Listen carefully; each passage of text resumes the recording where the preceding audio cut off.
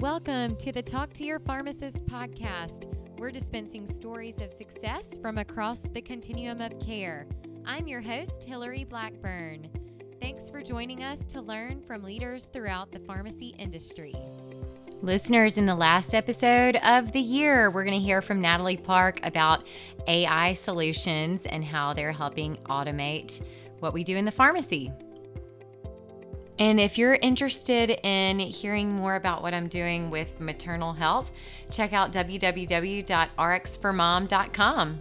And reach out if you are a pediatric pharmacist or pharmacist interested in maternal health. I'm looking for others who are also passionate about that and want to help with some content. Or maybe you're also a mom and have questions just like I did.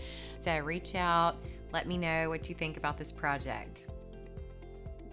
All right, so today we have a special guest on the Talk to Your Pharmacist podcast. Our guest, Dr. Natalie Park, is a pharmacist and co-founder of Pharmasol.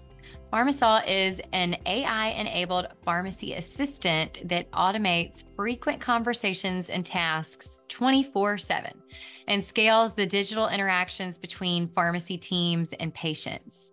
Previously, she conducted health outcomes and economics research at Novartis and worked on population health initiatives, including medication management optimization at Geisinger Health. She received her PharmD from Ohio State University and is pursuing a master's degree in computer science at the University of York. Natalie, welcome to the Talk to Your Pharmacist podcast. Hello, thank you so much for having me. Well, thanks for joining us. And now that our listeners have heard a little bit about your background, maybe you can fill in any gaps from that intro or share a little bit about your personal life. Yeah, sure.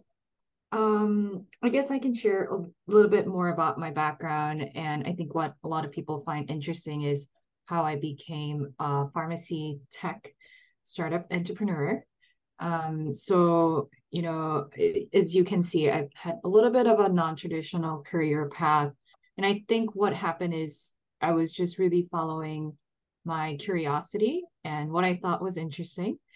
So I initially went to pharmaceutical industry and did health economics and outcomes research. And what that entails is building economic models like budget impact models, cost effectiveness models, doing data analytics to demonstrate value of pharmaceuticals. But what that really allowed me to do is learn a little bit more about dynamics of, pricing and reimbursement, the relationship between payers, pharmaceuticals, patients, health systems, which I found really interesting. And I think there's a lot of more education and transparent information about all this now. But I feel like when I first started learning about this in pharmacy school, not a lot of folks had good understanding of, how these rebates or reimbursement pricing and worked. And I really enjoyed learning about that. Mm-hmm. That's what I really enjoyed about health economics and outcomes research. And interestingly enough, that is what exposed me to digital health at first, because you can use all these same methodologies to quantify and demonstrate the impact of digital health solutions. And because digital health companies tended to be startups, I then became curious about startups, because that's not something I had been exposed to as a pharmacist, as a pharmacy student. So I started to just ask, what does it mean? What does it take to start a company? And I had a lot of academic curiosity about the processes, mechanisms, and I started, doing hackathons and learned a little bit more about like startups, like what it means to ideate and conceptualize new solutions to solve the problems you care about. And then, which is what led me to go work at the innovation department of Geisinger Health. So where I got to work with a lot of startups from a perspective of, health system, doing vendor assessments, listening to their pitches, seeing if there's a strategic alignment, building internal business cases, implementing pop health initiatives, and then going into outcomes research. Okay, we implemented this, what happened? And then I had an opportunity to move to the pharmacy department and have a similar role, but of course, very focused on medication management and optimization of, in the continuum of medication utilization. And also learned a lot of things while, working at Geisinger in both departments. How do they make decisions? How do we prioritize projects? What is it really like to work with clinicians and do change management, implement new tools? And that, I think, is kind of all of this led me to be really passionate about not only medication management, because I think I already had that in me as a pharmacist, but Mm-hmm. really implementing a solution that can effectively solve problems. And that's what sort of led me to start Pharmasol, and building what I'm building now. And, there's a bit more to it, but it's a little bit of my background. Yeah, interesting. People always love to know, you see this bio or you see someone and you're like, wow, but how do they get to where I am? And so I think that helps to people to kind of see like, oh, I could do that too, or just, it kind of helps piece together the journey. So thanks for sharing about that. And we often find that it's, yeah, exploring what is interesting to us and what makes you curious. And all right, so you shared you did a little bit about the innovations at Geisinger and did, how the whole world of like payment and outcomes work within pharma.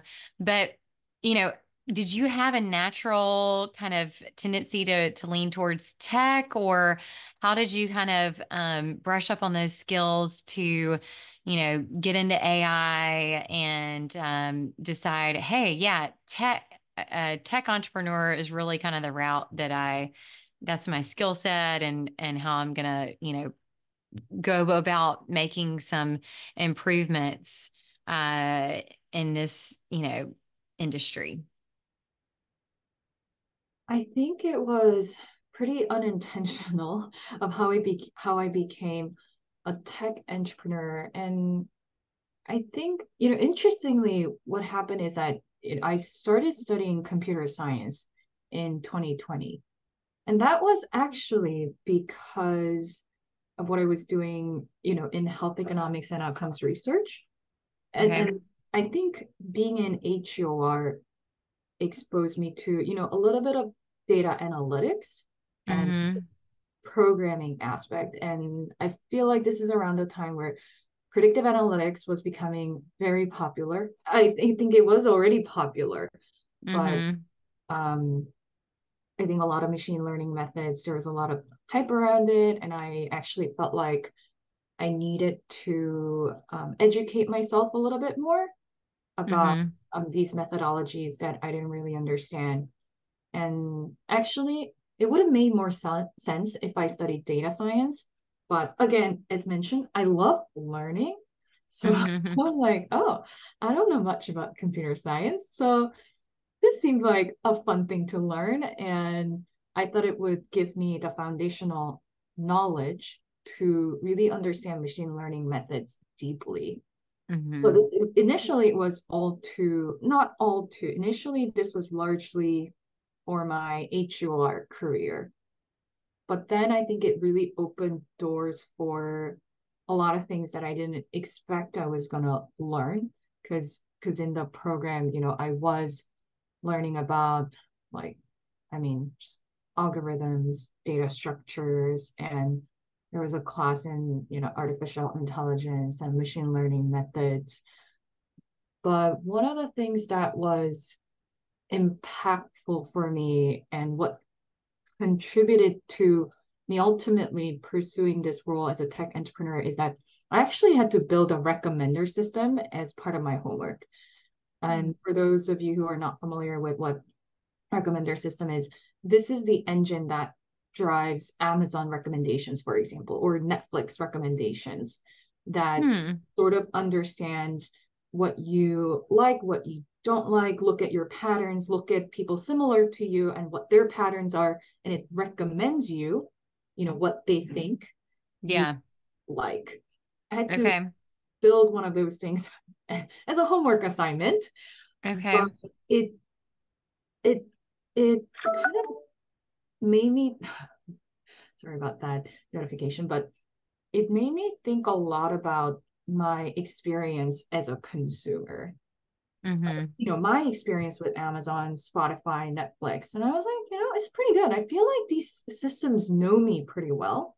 And Mm-hmm. then at the same time, I was working at a health system and, experiencing the challenges that I was seeing in healthcare system. And I just started to ask myself, why couldn't healthcare experience just as good or tailored and personalized as consumer experience?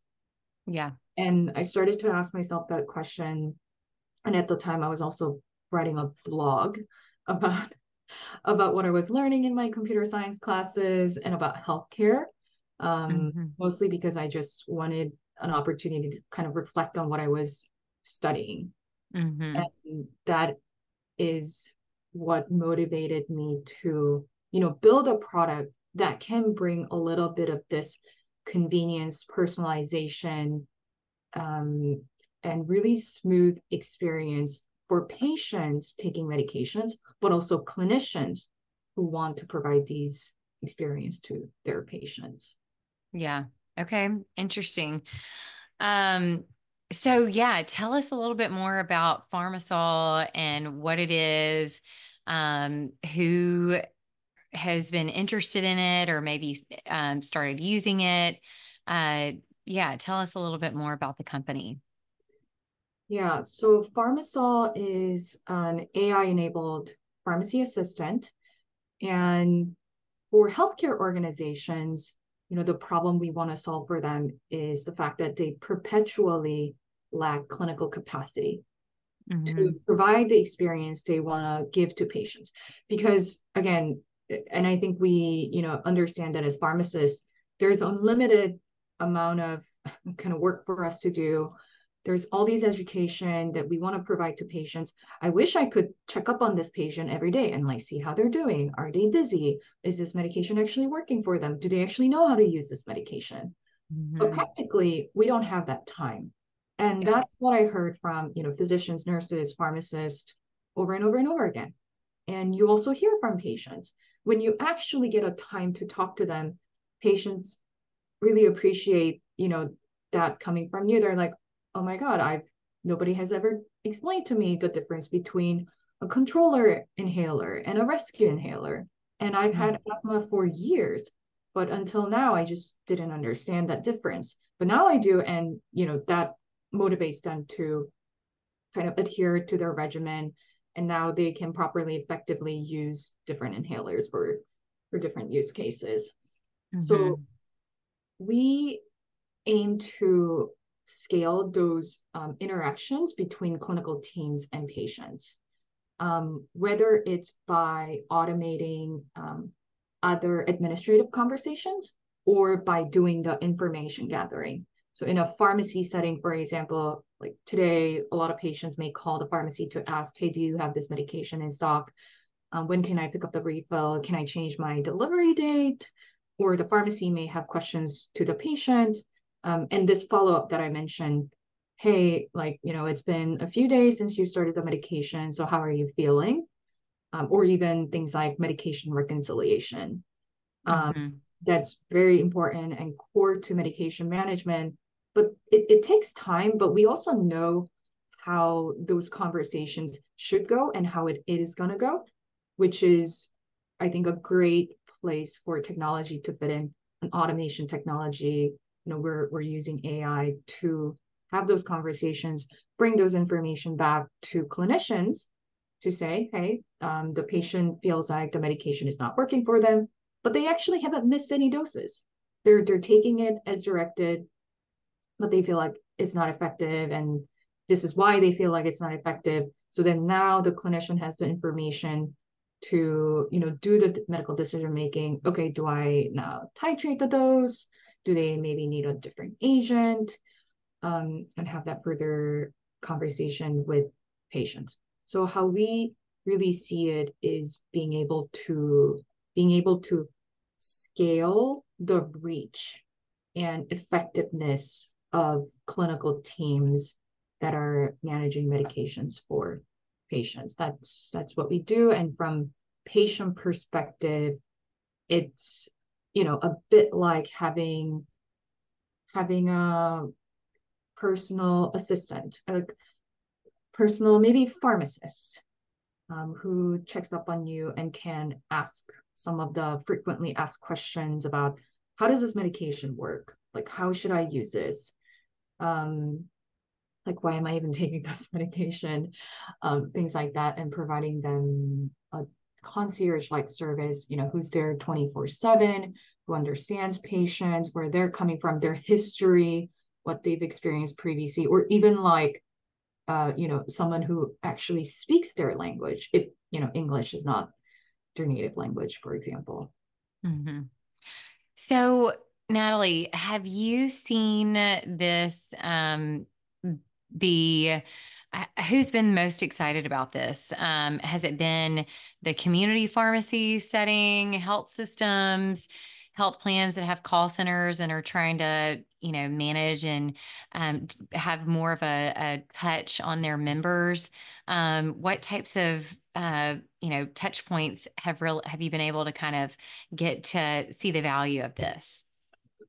I think the organizations that are most excited about our product it's the teams that are currently providing really high touch services to patients.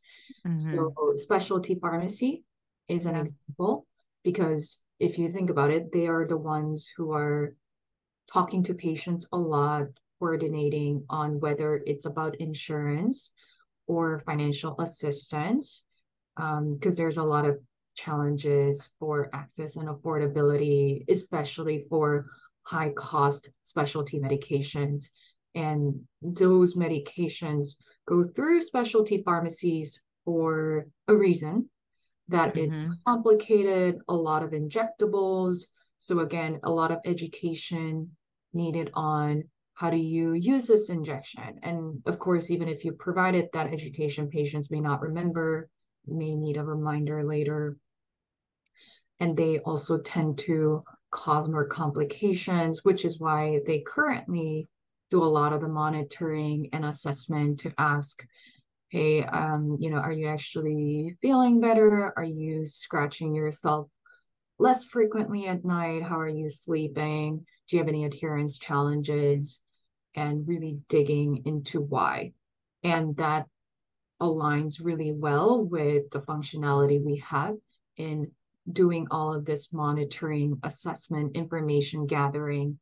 And then we're able to have their staff engage in, really critical patient engagement activities for those that who need an intervention from a pharmacist. And similarly, other organizations who may currently be having a lot of these interactions with patients are, hub services, patient support programs, whether it's run by pharma or other organizations, and then some other settings that where this again happens a lot, like transition of care post discharge teams, as you can imagine. Hmm. Yeah. Yeah. That makes a lot of sense.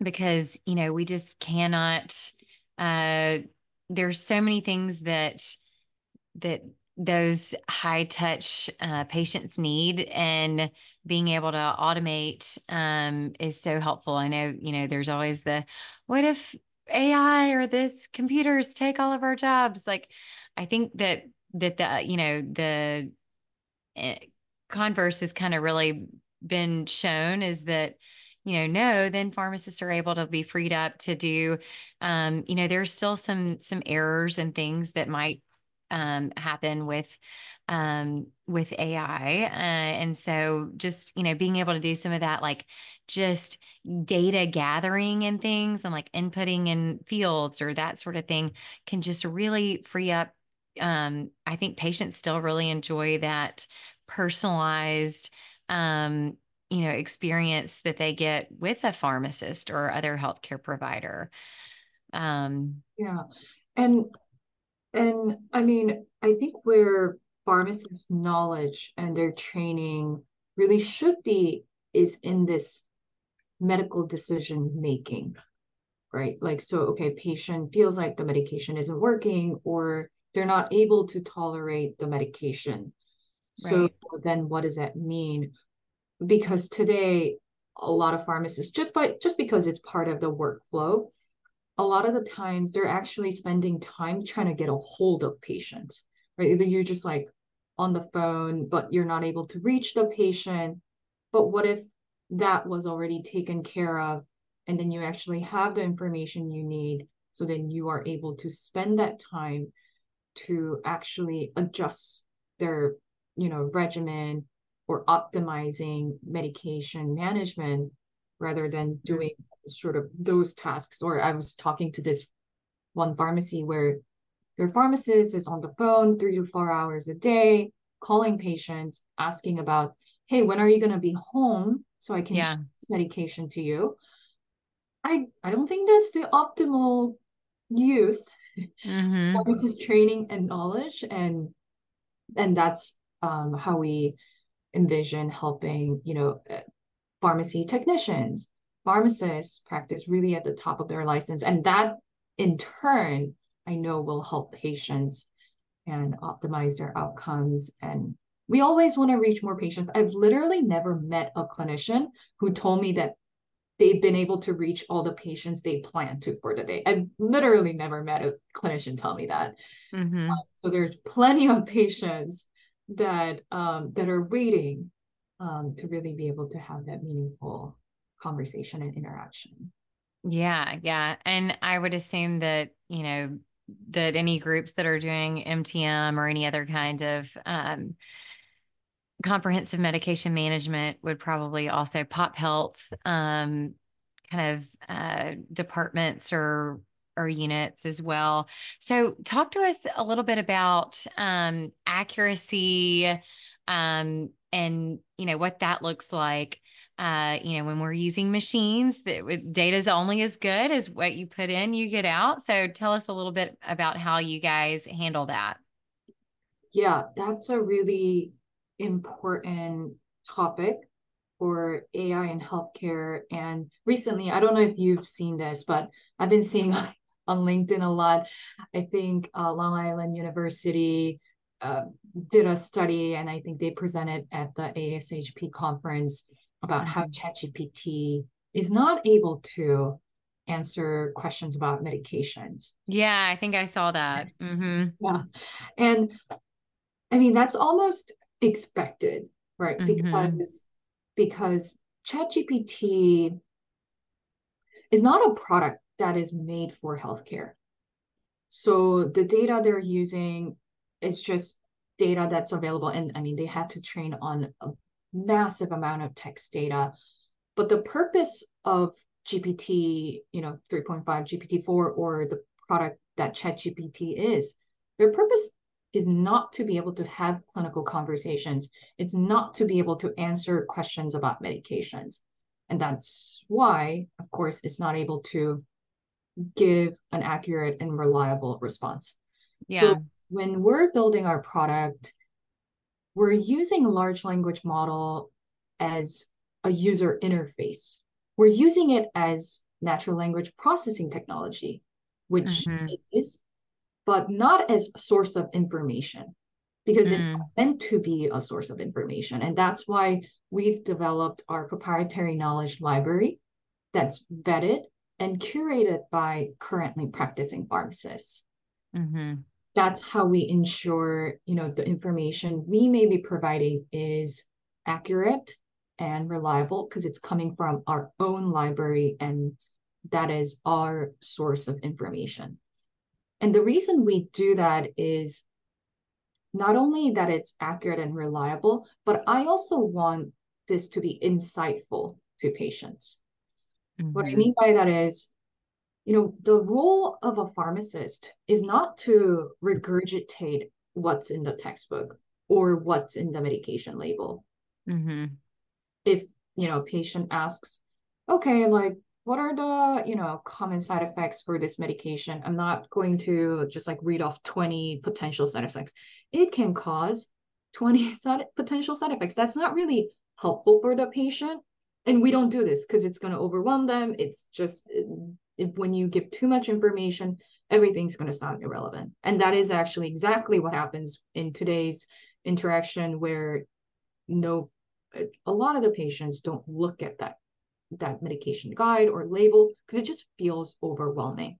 Right. And the knowledge and insights pharmacists have also is based on managing patients in real life in practice. Like, what are the common misconceptions patients have that trips them up and may Right. lead to non-adherence? So actually what I mentioned about, maintenance or controller inhaler and rescue inhaler, that's one insight that I have as pharmacist, that a lot of patients don't know that information. Another one Mm-hmm. is, having GI side effects. Mm-hmm. We've also interviewed a lot of patients and they say, oh, I actually didn't realize that I was going to have diarrhea. I didn't realize that I was going to have nausea. And then I had Yeah. freaked out and I stopped taking the medication. Yeah. And that's why we curated our knowledge library to be able to set the right expectations to help patients. So that's how we ensure, our product is accurate and reliable, but also insightful and helpful for patients. And, there are additional things we do, like establishing guardrails. So certain topics are out of scope for us. So our system just simply will not respond, or having different conversation flow algorithms in place which knows when to say what or when to simply escalate to a human, because again, Mm-hmm. it's out of scope. Like, certain questions we don't answer, or in certain situations we actually ask a follow-up question rather than responding, Mm-hmm. because that's how normal conversations work. I'm not gonna, if patient asks me a question, my response, quote unquote, maybe to ask them follow-up questions, because now I need to dig deeper rather than just saying something. Yeah, yeah. Great points. I think that's, very reassuring when people do see something kind of negative, that, some of the things that you're thinking through to do that. Okay, so accuracy, but another important point, regulations. So, what are you seeing FDA or others, boards of pharmacy, anyone else? I know, I guess in the last few weeks, in Congress, there's been a ton of, discussion on AI. Have there, is the FDA calling it a medical device? What kind of, guard guardrails, or what kind of things are you seeing from a regulatory perspective? I think maybe yeah. Good thing is that, you know, FDA, I think, has been trying to get ahead or Mm-hmm. follow up with the advance of technologies, and they have regulations and guidelines on what is medical device and what is not. And Right. so, for example, if you independently diagnose a disease state, then now you are regulated as medical device. If you are giving medical advice, then you may be regulated as medical device. So what we're doing is that's also why our product will not give medical advice to patients, as in you should take this medication or you shouldn't take the medication, or you should increase the dose, because that involves medical decision making. And I think there are a lot of things to be considered in making those judgment calls. And that's why we perform the tests of information gathering and, learning about how the patient is doing and what their experience has been with the medication. So then we Mm-hmm. can inform a clinician to make that judgment and medical decision making on what the regimen really needs to be. I think Mm-hmm. other aspects of AI regulation, we're also paying attention to kind of what's happening in Europe. I think Europe sometimes tend to be a little bit more advanced than Mm-hmm. us at times. There's a lot of, privacy, security of information, the data that you're gathering about patients. So we're of course making sure, everything is encrypted, making sure our product is HIPAA, and we're only utilizing the data for, the purposes that we need to be able to benefit our customers and patients. One interesting Mm-hmm. thing I think is letting your end users and customers know that this is not human. So make Yeah. a disclaimer that it may sound like human, but Mm-hmm. it's actually an automated medication assistant or AI that you're interacting with. And that's also a disclaimer that we share with the patients or end users.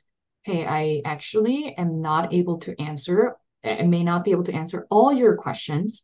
Mm-hmm. And if those situations arises, we will triage to the appropriate um, clinician to be able to answer that. Yeah. So, Awesome. Well, Natalie, this has been really interesting. Thanks for sharing about what you're doing in the terms of pharmacy and AI. I know apparently I didn't get to go this year. We have a new baby, but at ASHP, the all the AI sessions were apparently packed. So I think there's definitely people are taking a look, and I think people will really enjoy this episode. So. Is the final question that I love to ask all of our guests, what is some advice that you would tell your younger self or for others out there who are just getting started in their career? mm, I think I would like to tell my younger self to go out there and meet more people.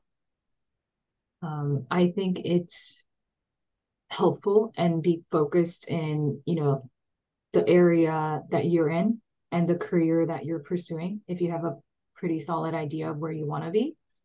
But that's something I've been able to do more after, I became an entrepreneur, and it has Mm-hmm. helped me grow so much and learn so much and realize that there is so much out there. And that's been really helpful for my personal and professional growth. So I wish I did that more. So I think that's the advice I would give. Yeah, I love that. People always get kind of scared by the term networking.